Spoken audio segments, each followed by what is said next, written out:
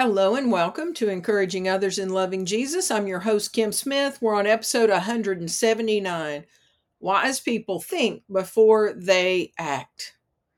How did you do on your kindness campaign this last week?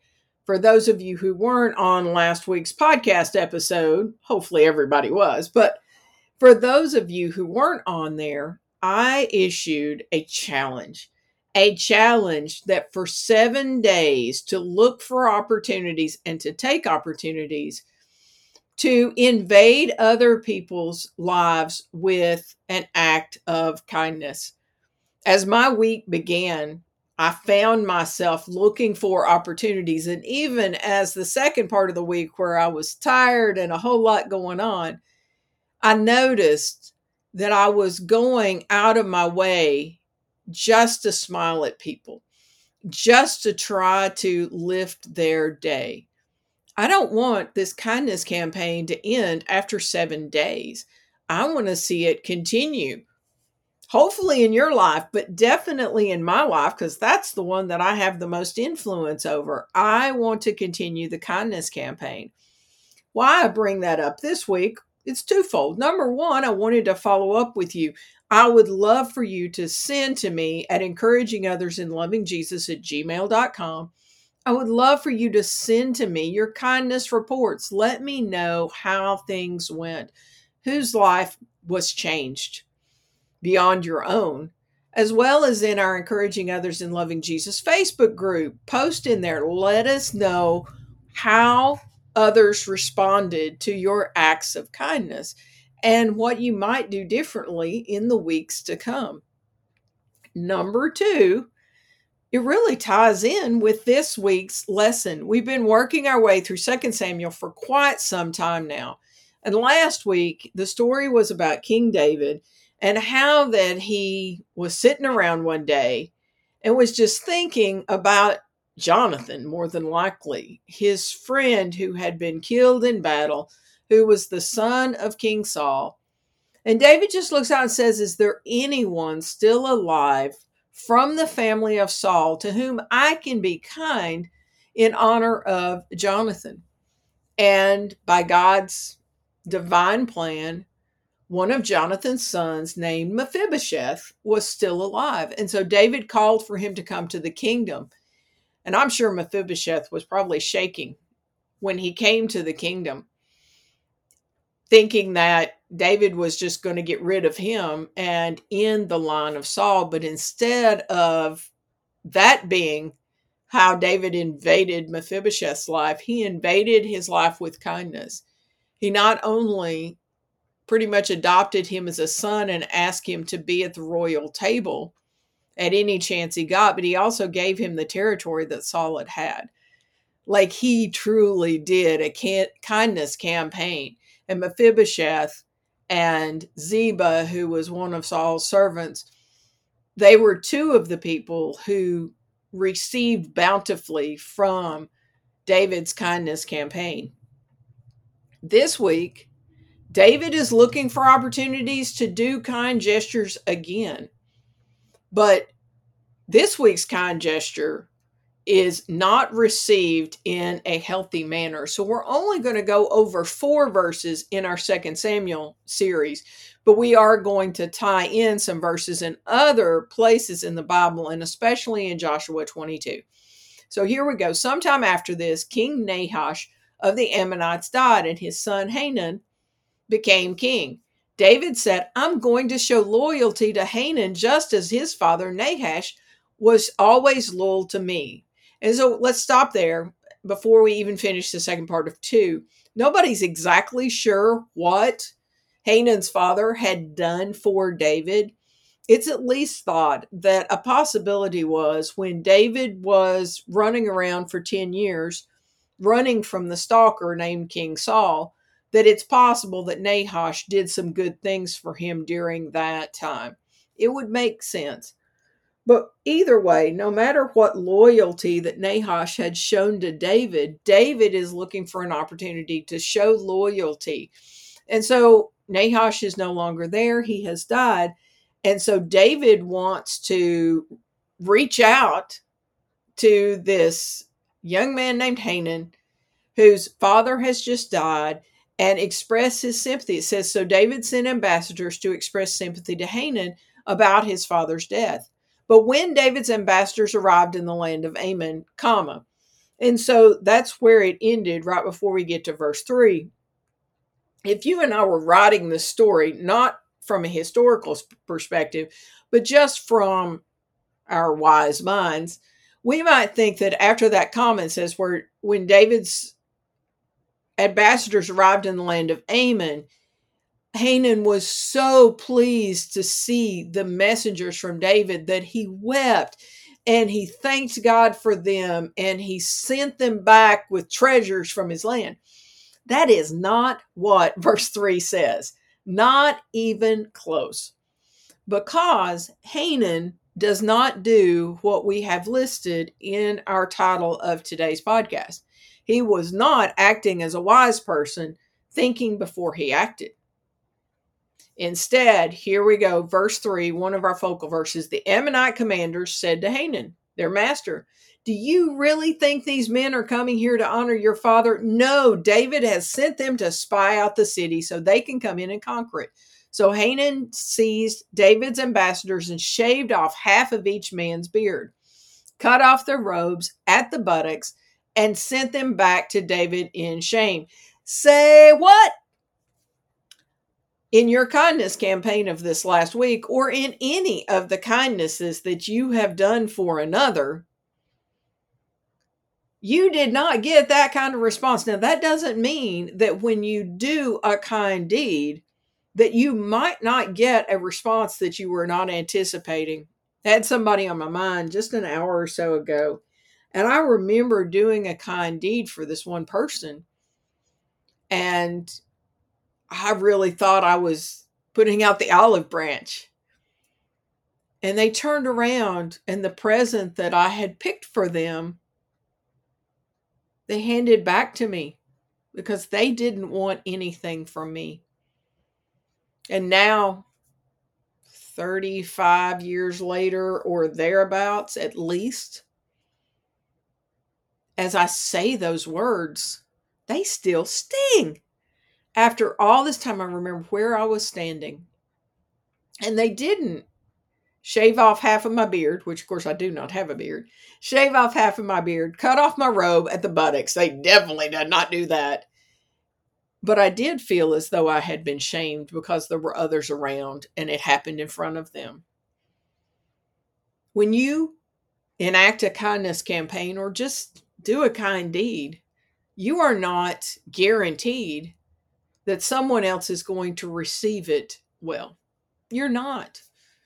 But you're not doing it specifically to solicit a certain response or elicit a certain response. You are doing it because it's the right thing to do. God's word says, be kind to one another, tender-hearted. What went wrong with David's gesture of sympathy and kindness to Hanan? Well, David's ambassadors did nothing wrong. David did nothing wrong. Where the wrong comes in is twofold. The advice given by the commanders of the Ammonite army and Hanan's response to their advice. Remember in verse 3, it says, the Ammonite commanders said to Hanan, their master, do you really think these men are coming here to honor your father? No. David has sent them to spy out the city so they can come in and conquer it. Is that true? Not even in the slightest. David was doing this gesture of kindness out of the goodness of his heart. But these commanders were suspicious. And that was what their take on the situation was. And when they presented it to Hanan, instead of Hanan doing what I'm going to suggest that we do when it comes to working through decisions, he listened to their advice. He allowed it to change his perspective. And he acted. And he acted foolishly. It would have been very easy for me to have taken on all of 2 Samuel 10 in today's podcast because the rest of the verses in this chapter are all the people's lives who were negatively affected because the Ammonite commanders were suspicious of David, said the wrong thing, and Hanan immediately did an action that he could not take back. He abused David's ambassadors, which in turn was shaming David's kingdom, and sent them home that way.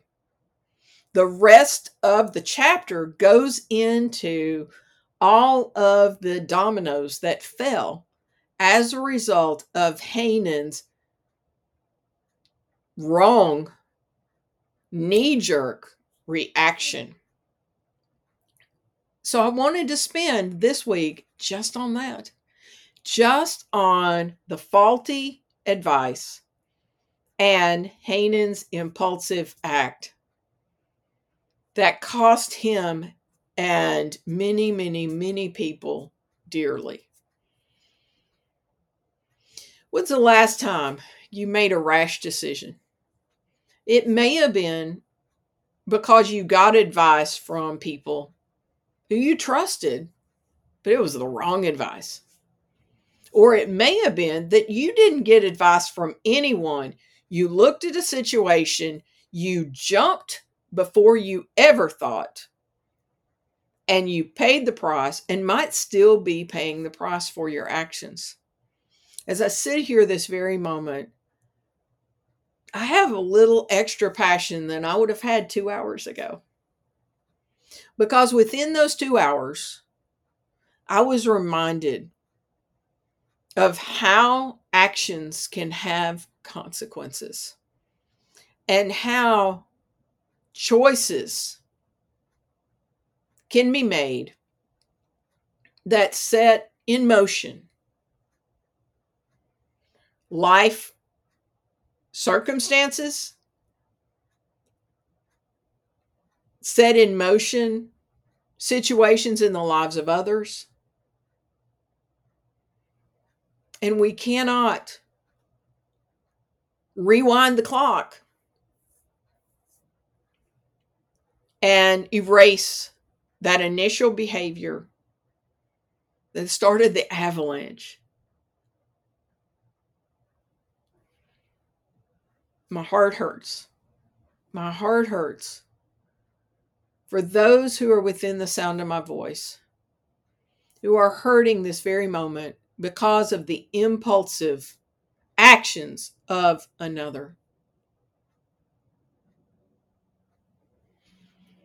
But may we take these life lessons and may we use them to draw a line in the sand in our own lives and say, from this moment on, that's not going to be me. I am going to be wise. I am going to step back before I make rash decisions because I do not want to harm myself. If you are a Christian, I don't want to harm my witness. I do not want to harm others. I do not want to be a stumbling block for others. I do not want to see their hearts be broken because of the wrong choices that I make in the heat of the moment, in the midst of a conflict. Oh, this one time, it won't hurt me. And it literally changes your life and the lives of so many forever. As we look at some more verses in scripture, let's look at Proverbs 13, 14 through 16. It says, the instruction of the wise is like a life-giving fountain.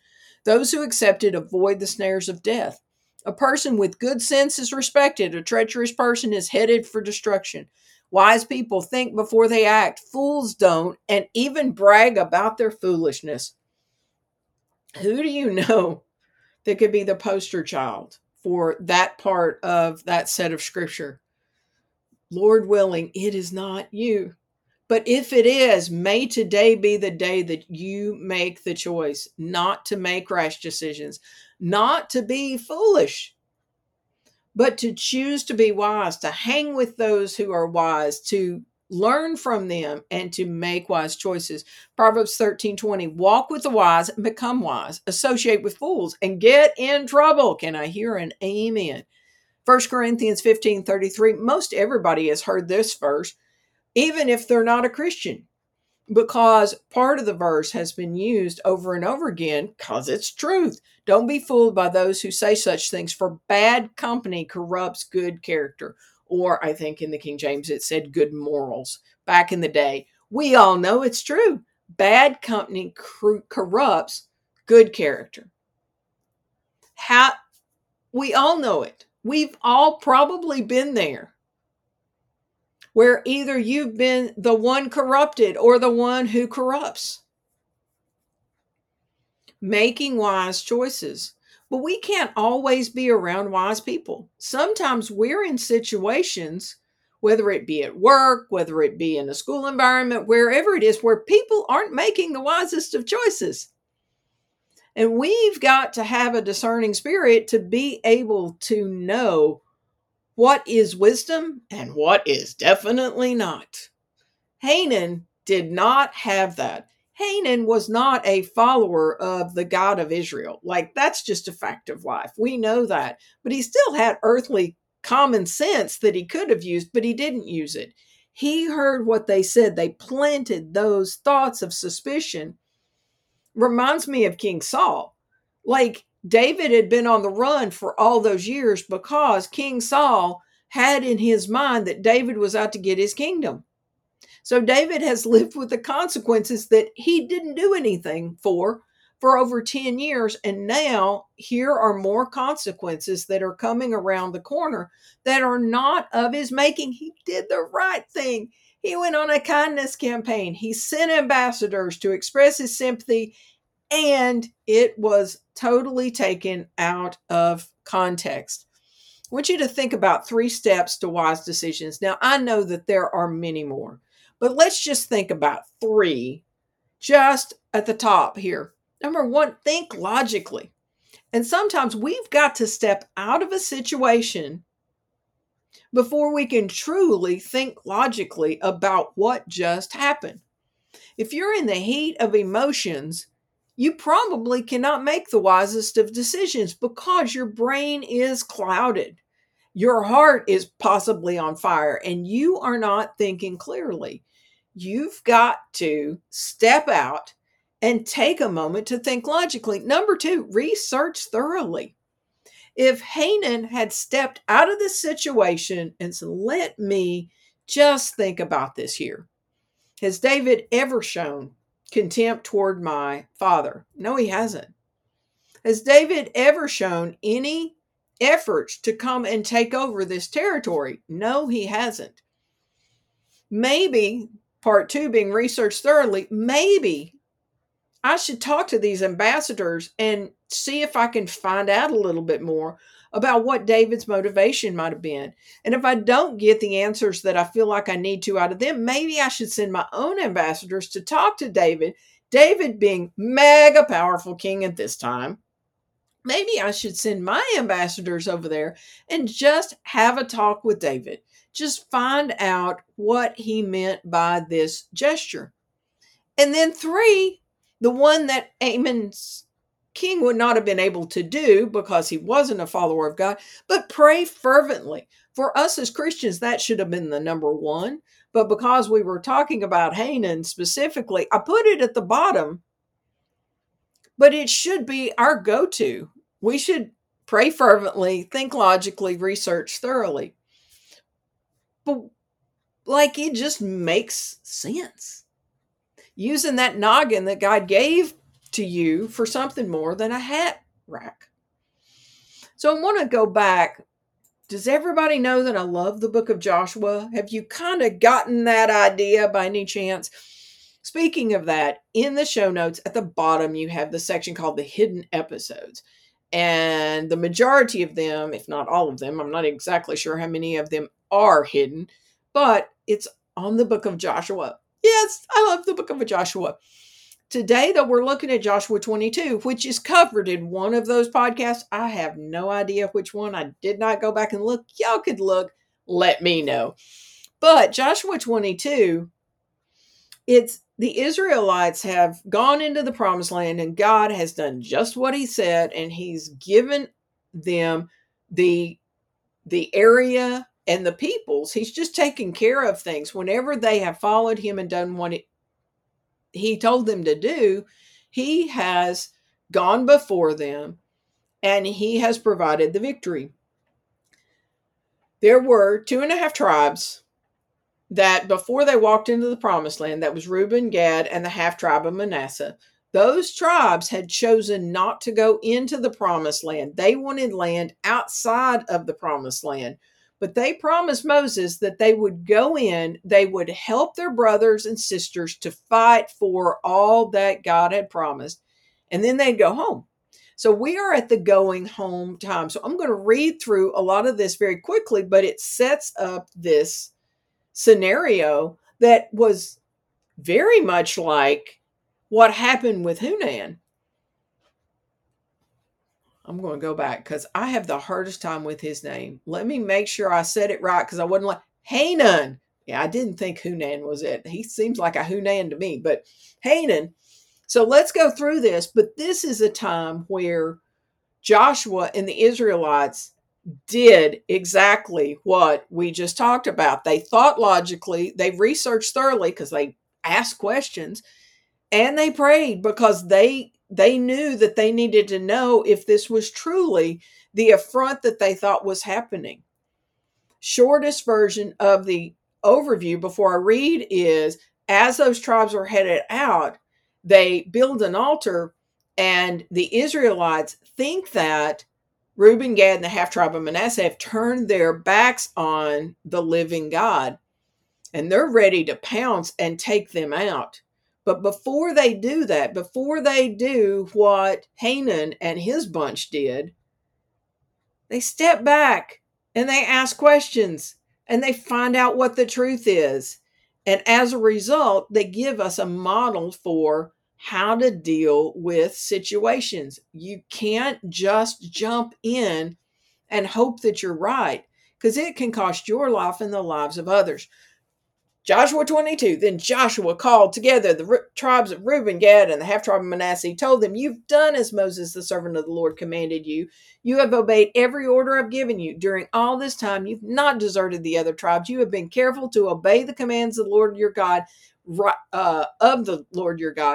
up to the present day. And now the Lord your God has given the other tribes rest as he promised them. So go back home to the land that Moses, the servant of the Lord, gave you as your possession on the east side of the Jordan River. But be very careful to obey all the commands and the instructions that Moses gave to you. Love the Lord your God, walk in all his ways, obey his commands, hold firmly to him, and serve him with all your heart and all your soul." So Joshua blessed them and sent them away, and they went home. And we'll skip ahead to verse 9. So the men of Reuben, Gad, and the half tribe of Manasseh, because the women and children were on the other side of the Jordan, they had been left behind, and the men were the ones that came in to fight. So the men of Reuben, Gad, and the half tribe of Manasseh left the rest of Israel at Shiloh in the land of Canaan. They started the journey back to their own land of Gilead, the territory that belonged to them according to the Lord's command through Moses. Here's where we get into trouble. But while they were still in Canaan, and when they came to a place called Gililoth, near the Jordan River, the men of Reuben, Gad, and the half tribe of Manasseh stopped to build a large and imposing altar. Red flag concerning here. The rest of Israel heard that the people of Reuben, Gad, and the half tribe of Manasseh had built an altar at Gililoth, at the edge of the land of Canaan on the west side of the Jordan River. So the whole community of Israel gathered at Shiloh and prepared to go to war against them. First, like the word first, it is so important in verse 13. First, however, they sent a delegation led by Phinehas, son of Eleazar, the priest, to talk with the tribes of Reuben, Gad, and the half tribe of Manasseh. In this delegation were 10 leaders of Israel, one from each of the 10 tribes, and each the head of his family within the clans of Israel. When they arrived in the land of Gilead, they said to the tribes of Reuben, Gad, and the half tribe of Manasseh, the whole community of the Lord demands to know why you are betraying the God of Israel. How can you turn away from the Lord and build an altar for yourselves in rebellion against him? Was our sin at Peor not enough? Like the Israelites had really messed up there. And they are thinking, oh my goodness, these 2.5 tribes are doing this. I can't believe they're going to bring God's condemnation down on us all. Back to the scripture. To this day, we are not fully cleansed of it, even after the plague that struck the entire community of the Lord. And yet today, you are turning away from following the Lord. If you rebel against the Lord today, he will be angry with us all, with all of us tomorrow. If you need the altar because the land you possess is defiled, then join us in the Lord's land, where the tabernacle of the Lord is situated, and share our land with us. But do not rebel against the Lord or against us by building an altar other than the one true altar of the Lord our God. Didn't divine anger fall on the entire community of Israel when Achan, a member of the clan of Zerah, sinned by stealing the things set apart for the Lord? He was not the only one who died because of his sin. Then the people of Reuben, Gad, and the half tribe of Manasseh answered the heads of the clans of Israel. The Lord, the mighty one, is God. The Lord, the mighty one, is God. He knows the truth. And may Israel know it too. We have not built the altar in treacherous rebellion against the Lord. If we have done so, do not spare our lives this day. If we have built an altar for ourselves to turn away from the Lord, or to offer burnt offerings or grain offerings or peace offerings, may the Lord himself punish us. The truth is, we have built this altar because we fear that in the future your descendants will say to ours, what right do you have to worship the Lord, the God of Israel? The Lord has placed the Jordan River as a barrier between our people and you people of Reuben and Gad. You have no claim to the Lord, so your descendants may prevent our descendants from worshiping the Lord. So we decided to build the altar not for burnt offerings or sacrifices, but as a memorial. It will remind our descendants and your descendants that we too have the right to worship the Lord at his sanctuary with our burnt offerings, sacrifices, and peace offerings. Then your descendants will not be able to say to ours, you have no claim to the Lord. If they say this, our descendants can reply, look at this copy of the Lord's altar that our ancestors made. It is not for burnt offerings or sacrifices. It is a reminder of the relationship both of us have with the Lord. Far be it from us to rebel against the Lord or turn away from him by building our own altar for burnt offerings, grain offerings, or sacrifice. Only the altar of the Lord our God that stands in front of the tabernacle may be used for that purpose. When Phinehas, the priest, and the leaders of the community, the heads of the clans of Israel, heard this from the tribes of Reuben, Gad, and the half tribe of Manasseh, they were satisfied. Phinehas, son of Eleazar, the priest, replied to them, today we know the Lord is among us, because you have not committed this treachery against the Lord as we thought. Instead, you've rescued Israel from being destroyed by the hand of the Lord. And they left those tribes alone. They were satisfied, and they praised God and spoke no more of war against Reuben and Gad. What would have happened if Hanan had taken the position of the Israelites back in the day? What if he had just stopped? He had thought logically, researched thoroughly by sending either talking to these ambassadors and really finding out if David really sent them for the purpose that they were saying, or sent his own contingency to find out. And if he had had a relationship with God, prayed for wisdom, it would have changed all of history. Not only Hanan's history, but the Israelite history. But we're going to see next week that there are consequences to rash decisions. And the thing is, the consequences of our decisions usually do not end with us. Next week, we're going to see that Hanan, because he made a rash decision, because he listened to the wrong people, many are going to die. Thankfully, you and I, the majority of the decisions we make, even if we make a rash decision, tens of thousands are not going to die. Aren't you grateful for that? Thank you, Lord. But if one dies, or if one person walks away from the Lord, or if one person doesn't come to the Lord because of our actions, that is more than should ever happen. We have got to be wise, and we've got to think before we act. We've got to step back. We need to think logically, research thoroughly, and pray fervently. What decisions do you have on your plate at the moment? Have you thought logically, researched thoroughly, and prayed fervently? And we talked a few weeks about the importance of having godly counsel, having people around you to bounce ideas off of. And that is very, very important.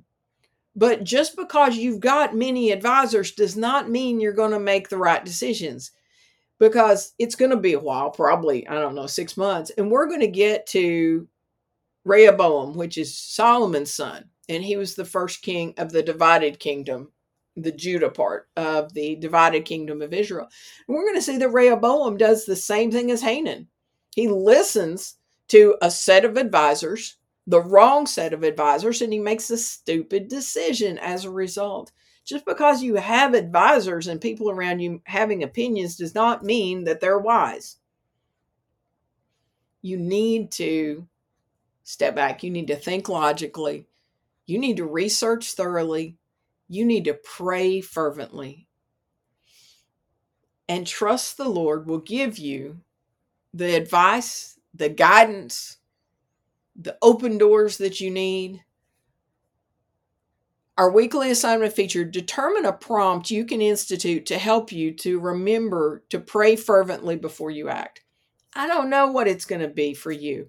I'm trying to think through myself. Like, what could I institute? Like, is there a phrase that I could put into my mind so that when I feel my blood pressure go up, I see a situation that causes me to want to jump, that it will cause maybe jump back for me. Maybe that would be it for me. Maybe when I want to just jump in, I need to jump back. And that would cause me to reset. I love technology. I just do.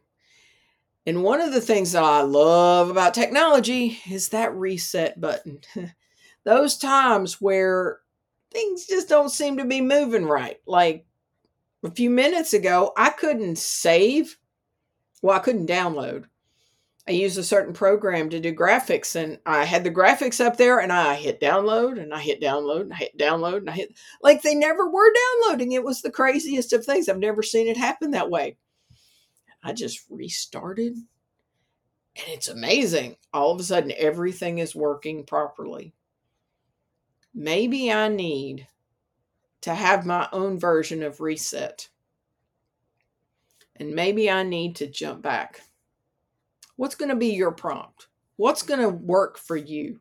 It may be something that you put just a little sign on your computer at work that reminds you that when you are ready to just go whoop and pounce without thinking logically, researching thoroughly, and praying fervently, that you will jump back.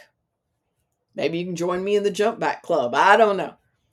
What's going to work for you? What could you put that's going to remind you to take a step back and really use wisdom before you march out and hurt yourself and others? Joshua 22. The Israelites during that time period did a lot right because they were following the Lord and they were listening to his voice. But they could have easily, their knee-jerk reaction was to take out Reuben, Gad, and the half-tribe of Manasseh because they thought that they were doing the wrong thing. But they went to the trouble of thinking logically, researching thoroughly, and then they all prayed fervently together when it was all said and done. May we do that now. May you make wise decisions so that instead of being a stumbling block to others, you will be a stepping stone to Jesus Christ, to how to live the Christian life and to live it with abundant faith, abundant joy, and abundant peace. Dear Father, in the name of Jesus, as I come to you today, I lift up each person within the sound of my voice. I have no idea what struggles they may be dealing with, and I have no idea where they are tempted to do the Hanan and take faulty advice and make a mess where there was no mess. Dear Father, I pray that you would help us to be wise, that you would help us to use that noggin that you gave us, that we would think logically, that we would research thoroughly, that we would ask questions and find out what's really going on. But more than anything, we would pray fervently. We would pray for wisdom. We would pray for others involved. We would pray for ourselves that we would make wise decisions. Dear God, may we continue the kindness campaign. And I know that not everyone is going to respond with joy when they see the kindnesses that we give. But dear God, we're not doing it to get their response. We're doing it to honor you. We're doing it to be kind to one another, tender-hearted. Please, dear God, open our eyes. Continue to give us opportunities to stand for you, to be kind for you, to love on others for you. We have no idea what people are thinking in their minds and when they might be making choices that will change their life, possibly in their life, and change the lives of others forever. Please, dear God, may we be those instruments of kindness. May we also be wise. May we give wise advice because we get our advice from you, the author of wisdom. I thank you so much. In Jesus' name I pray. Amen. Thank you so much for tuning in. Make wise decisions. Step back, jump back. Don't make rash decisions. Think it through. Get godly advice. Listen to the Lord. And if you can't hear his voice, go to somebody who you know hears from him and have them cover you in prayer. Be willing to do what he says. If you do not have a relationship with Jesus Christ, there is a link in the show notes that says, I want to begin a personal relationship with Jesus Christ. And if you click on that, it will take you to a site that's going to walk you through. You can also email me, encouraging others and loving Jesus at gmail.com. You can reach out on Facebook. Let's see what else we've got down here. And we always, at the bottom of the podcast, I have chosen to do this for the last couple of years. I have the National Suicide Prevention Lifeline. I have no idea where you stand. I don't know who's listening to this podcast. But if you are listening to voices that are saying, end your life, it's better for everybody else, please get help. Please call the Suicide Prevention Lifeline. Please reach out to people who you know are healthy that can help you. Do not make a rash decision that's going to change your life and the lives of others, possibly for eternity. Thank you for tuning in. And remember, it's always a trust and obey kind of day.